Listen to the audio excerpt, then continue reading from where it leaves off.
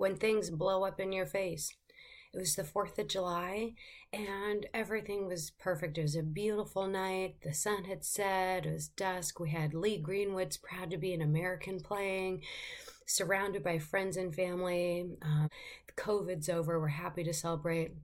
The fireworks were setting off and going beautifully for a moment, and then something just misfired. I was about 20 feet away, but just out of the blue, I just saw something flying at me. I put my hands up like this, and it exploded off of my wrist. I mean, it was just like a movie where it's like that deafening sound and then a ringing in the ears, and my face just felt absolutely exploded. And it smelled like burning flesh. Really, it was. I ran upstairs into the bathroom to put water on myself because I was literally on fire, and splashed water in my face. And my first thought was, thank God I have my eyes.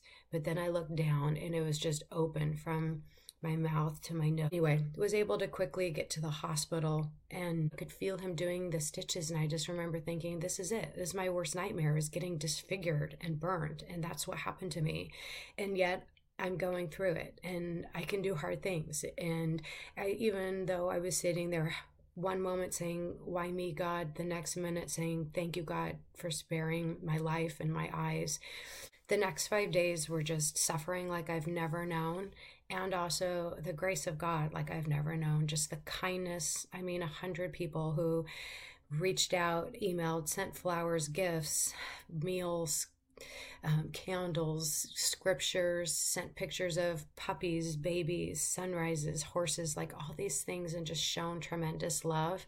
And I think the big key is receiving it, saying yes to everything, yes to all the help people have offered. Yes, of course, I had these like PTSD flashbacks of like the explosion and the fear and all that, wondering if I would ever speak again or work again or make videos again, and just a deep surrender of, I don't know what's going to happen. And even now it's kind of scary to think what you're thinking of me and what do I look like, and worrying about those things. But I also have to trust that I have to tell a story and share what I've learned while it's fresh. I feel like I am coming out of the darkness and into the light, and able to see some of the good things that have come about this, and how my faith in God and people has strengthened. And just wanted to share with you the power of mindset and being open and vulnerable with people and saying yes to help, and how that can get us through, and how gratitude really makes a big difference to help us heal. Thanks.